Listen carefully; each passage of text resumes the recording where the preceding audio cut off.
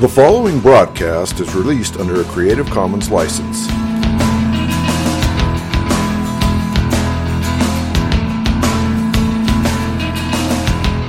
I believe in Jesus Christ, the only Son of God.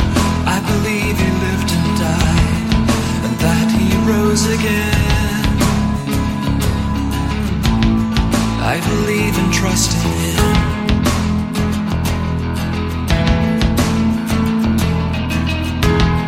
He ascended into heaven. Christ, our living head, will one day come again to judge the living and the dead. I believe and trust in Him.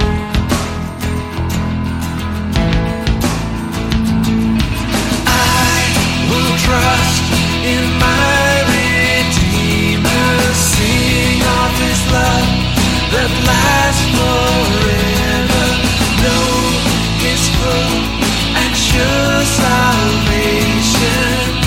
I will trust in Him. Oh, the world falls around me, I rest and know that He has found me. Christ, the rock, is my foundation. I will trust in Him. I will trust in Him.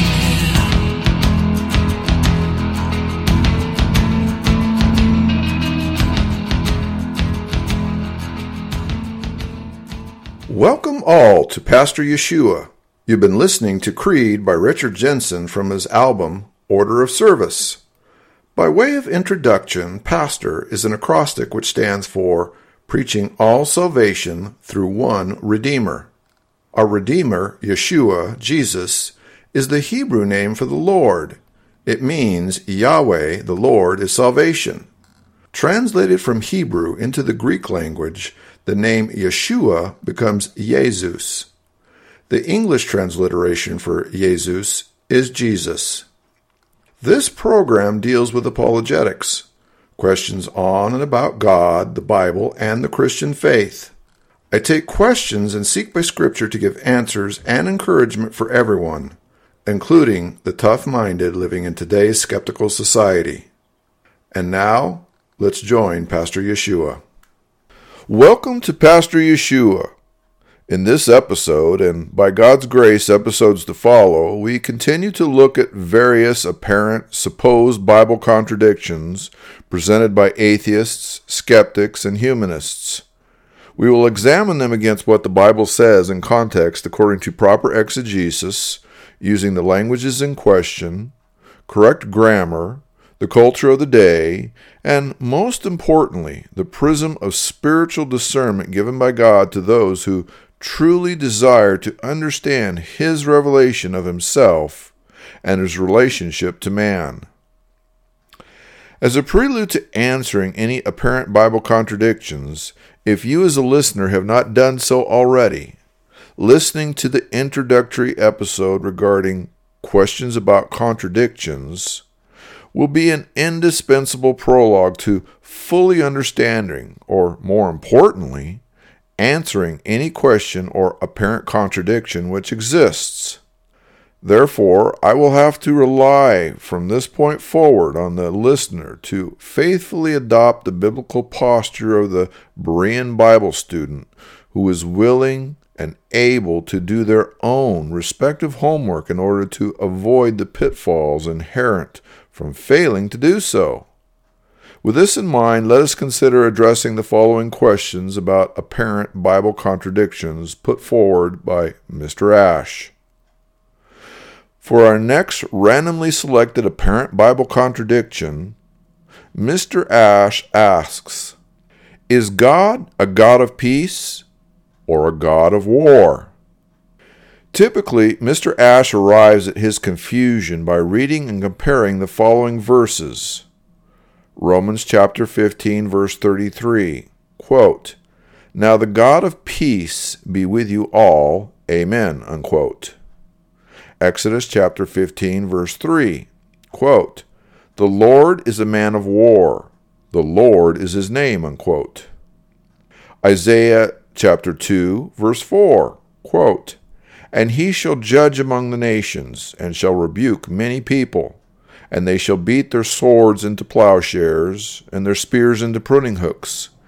Nation shall not lift up sword against nation, neither shall they learn war any more," unquote. Joel chapter 3, 9 and 10, quote, "Proclaim ye this among the Gentiles, prepare war, wake up the mighty men, let the men of war draw near, let them come up, beat your plowshares into swords, and your pruning hooks into spears. Let the weak say, I am strong," unquote. Connected to this, Mr. Ash also asks, is Jesus about peace, or is Jesus about the sword? Mr. Ash concludes this related confusion by reading and comparing the following verses. John chapter 14, verse 27, quote, "Peace I leave with you, my peace I give unto you, not as the world giveth, give I unto you. Let not your heart be troubled, neither let it be afraid," unquote. Acts chapter 10, verse 36, quote, "The word which God sent unto the children of Israel, preaching peace by Jesus Christ, he is Lord of all," unquote. Luke chapter 2, verse 14, quote, "Glory to God in the highest, and on earth peace, goodwill toward men," unquote. Luke chapter 22, verse 36, quote, "Then said he unto them, But now he that hath a purse, let him take it, and likewise his scrip, and he that hath no sword, let him sell his garment and buy one," unquote. Finally, Matthew chapter 10, verse 34, quote, "Think not I am come to send peace on earth. I came not to send peace, but a sword," unquote. With these two questions being asked, our first observation is the recognition of the profound lack of discernment and theological disconnect which Mr. Ash suffers from. A return to a basic, correct understanding of biblical exegesis will easily resolve both questions. The first thing which needs to be understood is that these two questions are in fact one question. The reason is that the Bible teaches in total context that God is triune. We have God the Father, God the Son, i.e. Jesus, and God the Spirit, three in one. These are not separate gods, they are one. Jesus and God are one, according to John chapter 10, verse 30. Thus the two questions are one. The second observation is that both questions deal in large part with what the nature and attributes of God are. The problem is that Mr. Ash reads the Bible laboring under the misunderstanding that God must be limited to one attribute exclusively. So, Mr. Ash reads and comes across an initial declaration, for example, that God is love. Later, at some point, Mr. Ash reads another declaration that God, quote, hates, unquote. So at this point, two things happen. One, because Mr. Ash has already decided that he is the ultimate authority for meaning, morals, ethics, truth, reality, beauty, and significance, Mr. Ash dismisses any view of reality which does not agree with his as being an error. Two, because Mr. Ash insists on forcing God into monolithic, single-dimensional attributes, he can conveniently create a strawman character of God, which allows him to easily destroy the false God which he has created. The single best solution to resolving this and any number of Mr. Ash's questions is to recall that God has many attributes. More importantly, God is sovereign and perfect in all of his attributes which comprise his nature and character. Thus, God is love, but God is also just and righteous. Because God is just and righteous, God hates sin, rebellion, injustice, wickedness, evil, etc. God is peace, but because there is sin, rebellion, injustice, wickedness, evil as a result of Satan, there is war. God is patient, long-suffering, merciful, etc. And he is also not willing that any should perish, but that all should come to repentance. However, ultimately, God has fixed a day and a time when this war is over. His wrath will be poured out against Satan, sin, rebellion, injustice, evil, etc., and he will establish his perfect peace. It should also be understood that each of these words, peace, war, sword, love, hate, justice, mercy, etc., are terms which cannot be defined or understood except in the larger context of what is being discussed by the writer in question, as well as the literary genre in question. For example, Romans chapter 15, verse 33, quote, "Now the God of peace be with you all, amen," unquote. Also, John chapter 14, verse 27, quote, "Peace I leave with you, my peace I give unto you. Not as the world giveth, give I unto you. Let not your heart be troubled, neither let it be afraid," unquote. Acts chapter 10, verse 36, quote, "The word which God sent unto the children of Israel, preaching peace by Jesus Christ, he is Lord of all," unquote. And finally, Luke chapter 2, verse 14, quote, "Glory to God in the highest, and on earth peace, goodwill toward men," unquote. In each of the above verses, what is being discussed is not world or regional peace. We are not discussing any reduction or elimination of military action.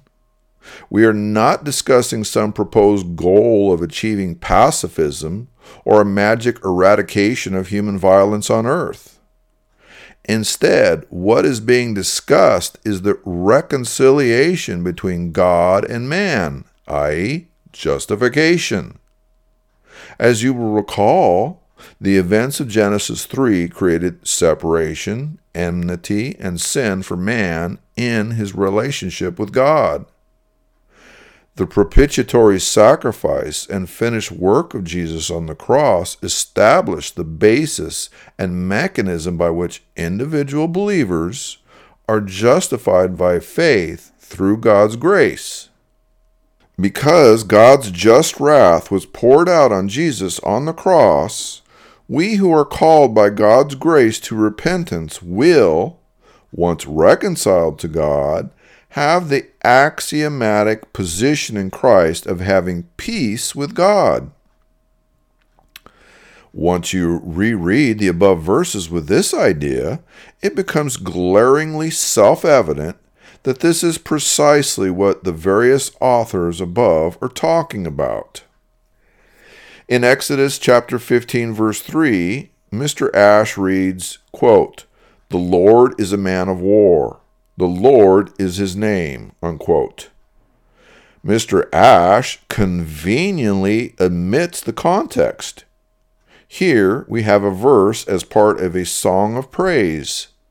By some accounts, more than 1 million Israelites had just been delivered from Pharaoh and his armies who had been buried by the waters of the Red Sea. God single-handedly was responsible for saving them. The Hebrew word translated, quote, "war," unquote, more properly means, quote, "to fight or to do battle," unquote. So in full context, this song found in Exodus simply remembers and gives thanks and glory to God who fights or does battle for his people. It has nothing to do with some idea that God sits around hoping and praying for the next conflict, a la Francis Ford Coppola, Sam Peckinpah, or George Patton. Next we have Joel chapter 3, verse 9 and 10. Quote, "Proclaim ye this among the Gentiles. Prepare war. Wake up the mighty men. Let all the men of war draw near. Let them come up. Beat your plowshares into swords and your pruning hooks into spears. Let the weak say, I am strong, unquote. Mr. Ash compares this to Isaiah chapter 2, verse 4, quote, And he shall judge among the nations, and shall rebuke many people, and they shall beat their swords into plowshares, and their spears into pruning hooks. Nation shall not lift up sword against nation, neither shall they learn war any more, unquote. The common denominator is that of swords, spears, plowshares, and pruning hooks. All of these were everyday items with which the writers and the readers of both Isaiah and Joel, i.e. the Jewish people, would have been familiar with. Both, in fact, form the basis of Jewish cultural metaphors with which agrarian peoples would be able to relate to. So, when one is living within the culture of a farming community, if the imminent prospect of war is looming, the call to beat plowshares into swords and your pruning hooks into spears would be another way to say, get ready for war. As one who is accustomed to farm life, if I yearn for eventual peace, or in fact the war is ending, it would be likewise be understood when we talk about beating swords into plowshares and spears into pruning hooks, that we're talking about a return back to peace and normalcy. The problem is that Mr. Ash is laboring under the incorrect assumption that either one of these verses has something to do with a particular nature or attribute of God. Mr. Ash also assumes that both sayings have only one person, group, or event as its subject. The reality is that they are the same cultural metaphor being used by different writers to characterize two different events and subjects in history. In Joel chapter 3, verse 9 and 10, we have the prophet Joel preaching about the coming judgment of Israel prior to their exile into Assyria and Babylon. During this time, Israel's enemies, Assyria and Babylon, are instructed to beat plowshares into swords and their pruning hooks into spears, since that is God's judgment against Israel. In other words, God allows Assyria and Babylon to go to war against Israel, prevail, and take them captive respectively as judgment for Israel's constant rebellion against God up to that point. Joel also simultaneously uses the same prophecy to relate another event far beyond that of Assyria and Babylon. In this event, Joel uses the same language to refer to a time when Israel's enemies will attempt, like Assyria and Babylon, to go to war against Israel and destroy them. This second event in history is discussed by Isaiah chapter 2, verse 4, quote, And he shall judge among the nations, and shall rebuke many people, and they shall beat their swords into plowshares, and their spears into pruning hooks.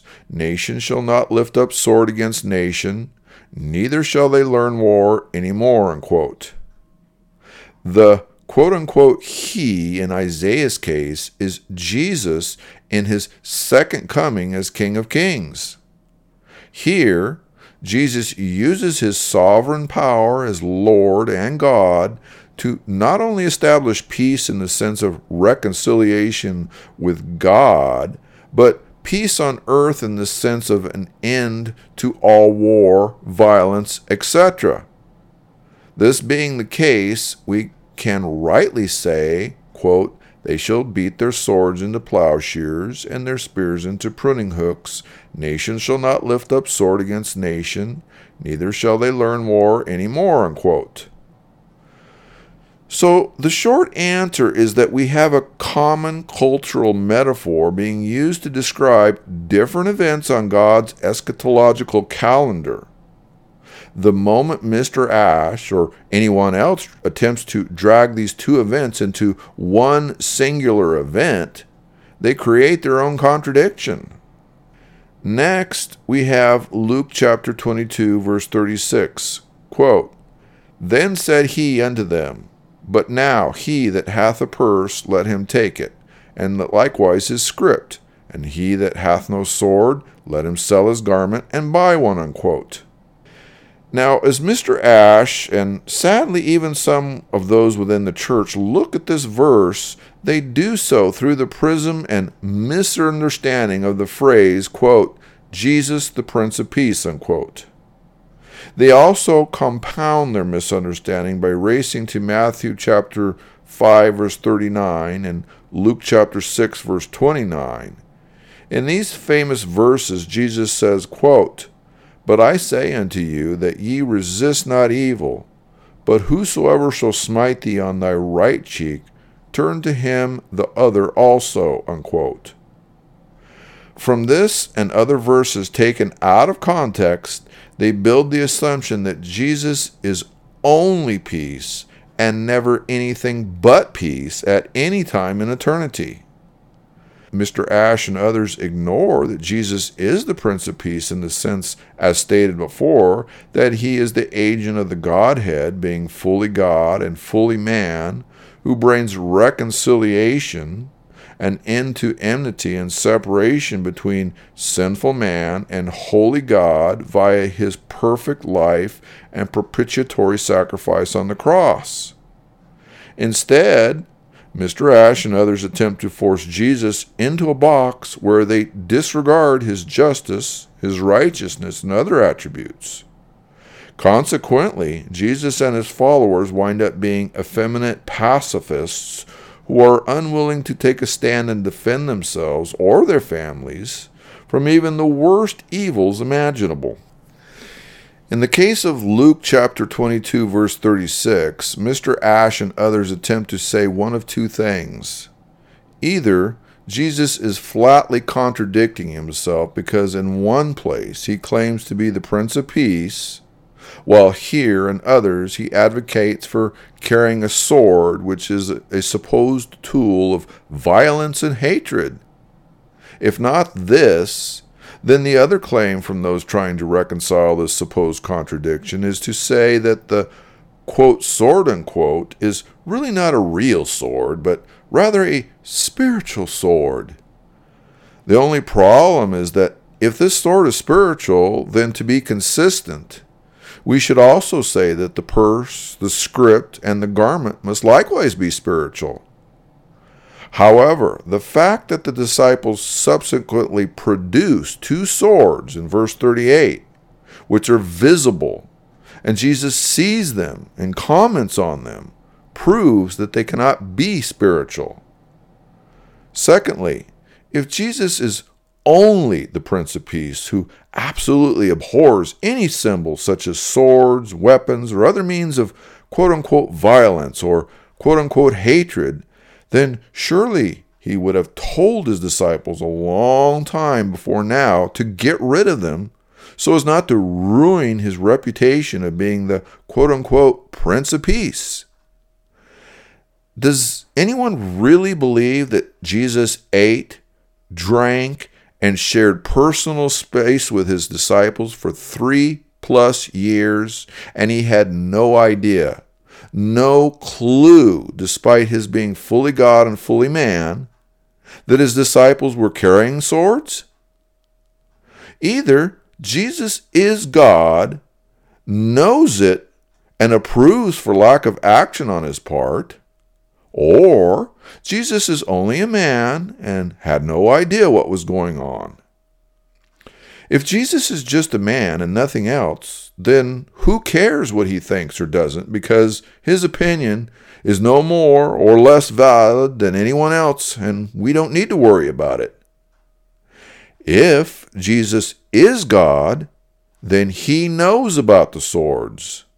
If he knows, then that would be the time to say, are you guys crazy?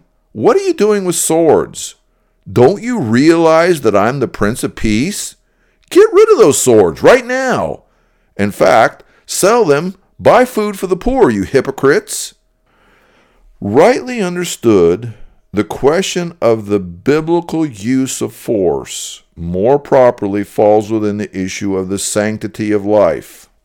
It begins with the 6th commandment, which literally says, quote, "Thou shalt not murder," unquote. As the Westminster Confession points out, the primary emphasis for the sanctity of life begins with our own life. Hence, any disregard, disrespect, or failure to first cherish our own lives, as well as the lives of others, would likewise violate this commandment. Thus, the 6th commandment, as well as Scripture in context, supports the basis for one's self-defense, as well as the defense of others, as a proper exercise for the principle of the respect of the sanctity of life. Luke chapter 22, verse 36 is one of many verses wherein Jesus recognizes and authorizes the just necessity for his followers to defend themselves and others against those who would disregard the sanctity and safety of their lives as well as the lives of others. In Matthew chapter 5, verse 39, one must note the context which quotes from the Old Testament, which talks about an eye for an eye and a tooth for tooth. So the underlying issue of turning the other cheek has to do with one's mindset of personal revenge, retaliation, or vengeance. Jesus is speaking here of the principle of non-retaliation to affronts against one's own dignity, as well as lawsuits to gain one's personal assets. But neither Matthew chapter 5, verse 39, nor Luke chapter 6, verse 29 have anything to do with the principle of the right to self-defense as a response to the sanctity of human life.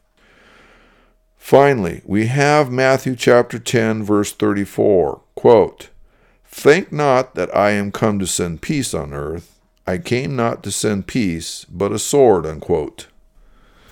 Here again, Mr. Ash confuses vertical peace, i.e. cessation of enmity, or reconciliation between God and man, and horizontal peace in the sense of cessation of war, battles, enmity, hostility between man and man, nation versus nation, i.e. peace on earth. Without recognizing it, Mr. Ash actually proves the axiom of what this verse is talking about. Here is the example, which is the reality. We all start out like Mr. Ash in that we are all at enmity with God. We all have the just wrath of God's judgment against us for our sin, which is our nature. Then God be praised because he is merciful and gracious to choose some to be reconciled to him through the finished work of his Son Jesus. Those who have been reconciled are now at peace with God. However, look at the vitriolic hostility which then exists axiomatically between Mr. Ash and the world, who are still at enmity with God, and those whom God has redeemed. This enmity or hostility between Mr. Ash and the world and Jesus was present during Jesus' day and provided the motivation by which the Mr. Ashes of Jesus' day proceeded to crucify him, as well as persecuting Jesus and his followers in that day and in this. It is the sword that Jesus predicted, and Mr. Ash provides the proof of this by his constant attacks on God, his Christ, and his people. So in the end, there is no contradiction because God is both a God of peace and a God of war. God is all of his attributes perfectly, and he is sovereign. For our next randomly selected apparent Bible contradiction, Mr. Ash asks, Can we make graven images or not? For this apparent contradiction, Mr. Ash reads the following verses. Exodus chapter 20, verse 4, quote, "Thou shalt not make unto thee any graven image, or any likeness of anything that is in heaven above, or that is in the earth beneath, or that is in the water under the earth," unquote. Leviticus chapter 26, verse 1, quote, "Ye shall make you no idols, nor graven image, neither rear you up a standing image, neither shall ye set up any image of stone in your land," unquote. Deuteronomy chapter 27, verse 15, quote, "Cursed be the man that maketh any graven image or molten image," unquote. Mr. Ash then compares these to the following.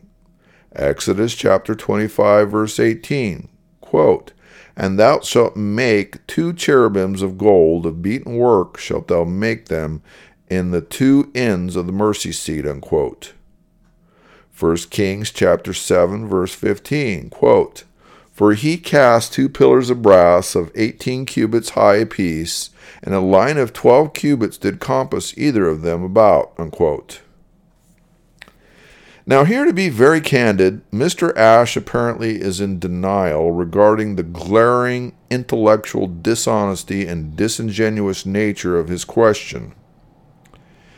The obvious fact of Mr. Ash's fraudulence is evident when we look at how Mr. Ash has intentionally quoted only parts of his selected verses to give the erroneous impression of a contradiction.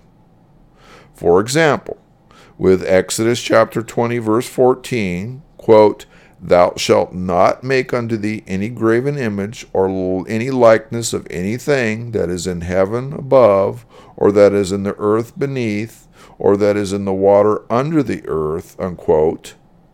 Mr. Ash ignores verse 3, immediately preceding, which says, quote, "Thou shalt have no other gods before me," unquote, as well as verse 5, immediately following, which says, quote, "Thou shalt not bow down thyself to them, nor serve them, for I, the Lord thy God, am a jealous God," unquote. In Leviticus chapter 26, verse 1, quote, "Ye shall make you no idols, nor graven image, neither rear you up a standing image, neither shall you set up any image of stone in your land," unquote. Here, Mr. Ash stops mid-sentence and leaves out, quote, "to bow down unto, for I am the Lord your God," unquote.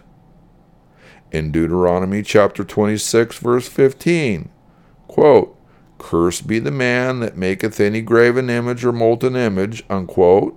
Here, a second time, Mr. Ash stops mid-sentence and leaves out, quote, "an abomination unto the Lord, the work of the hands of the craftsman, and putteth it in a secret place, and all the people shall answer and say, Amen," unquote. So, in all 3 cases, Mr. Ash labors to take these verses out of context in order to build a straw man argument that God was making a prohibition against any kind of sculpting, carving, or craftsmanship for any reason. However, when the verses are read in context, it is clear that the prohibition in view is against God's people creating any kind of image to be used to worship as an idol, because worship is for God and God alone, who is spirit and must be worshipped in spirit. As we look at Exodus chapter 25, verse 18, quote, "And thou shalt make 2 cherubims of gold, of beaten work shalt thou make them in the 2 ends of the mercy seat," unquote. And 1 Kings chapter 7, verse 15, quote, "For he cast 2 pillars of brass of 18 cubits high apiece, and a line of 12 cubits did compass either them about," unquote. It is clear from these 2 verses that there are no prohibitions from God preceding it in them or following these verses or succeeding verses, because the sculpting, carving, and craftsmanship in question is for the tabernacle and its furnishings. They are part of the building, the edifice where God's people would congregate and worship God. But the various items being crafted were never used as idols themselves to be worshipped. If this were not the case, then God's people would never be able to carve, sculpt, craft, or make anything, because the minute they did so, they would be in violation of creating something which bears resemblance of something else in creation. But God's people should not and do not serve the creation. We serve the Creator, God, and Him alone, who is blessed forever. So again, in the end, there is no contradiction, because Mr. Ash is comparing and contrasting two things which have nothing to do with one another. In all, to date, in this series, we have now examined and answered 11 questions regarding apparent Bible contradictions from Mr. Ash. In each case, these are serious questions posed by various individuals who hold themselves out to be scholars, critical thinkers, intellectuals, and the like, who collectively fall under the pseudonym of Mr. Ash. These and others are questions which individually and collectively serve as the basis by which we are intended to come to the conclusion that the Bible is not God's Word, but rather a collection of myths and fables only to be believed by the simple-minded and the gullible. However, in truth, these 11 and a myriad remaining others are nothing more than apparent contradictions which exist and remain largely, if not exclusively, due in fact to Mr. Ash's inability or unwillingness to do his research, coupled with his unwillingness to open his mind and heart to God and His Word. This concludes this episode. Now, if you have any questions about God, the Bible, or the Christian faith, I encourage you to send me an email at pastor_Yeshua@yahoo.com. That's pastor_YESHUA@yahoo.com. Thank you for listening. The world falls around me, I rest and know that He has found me. Christ, the rock, is my foundation. I will trust in Him.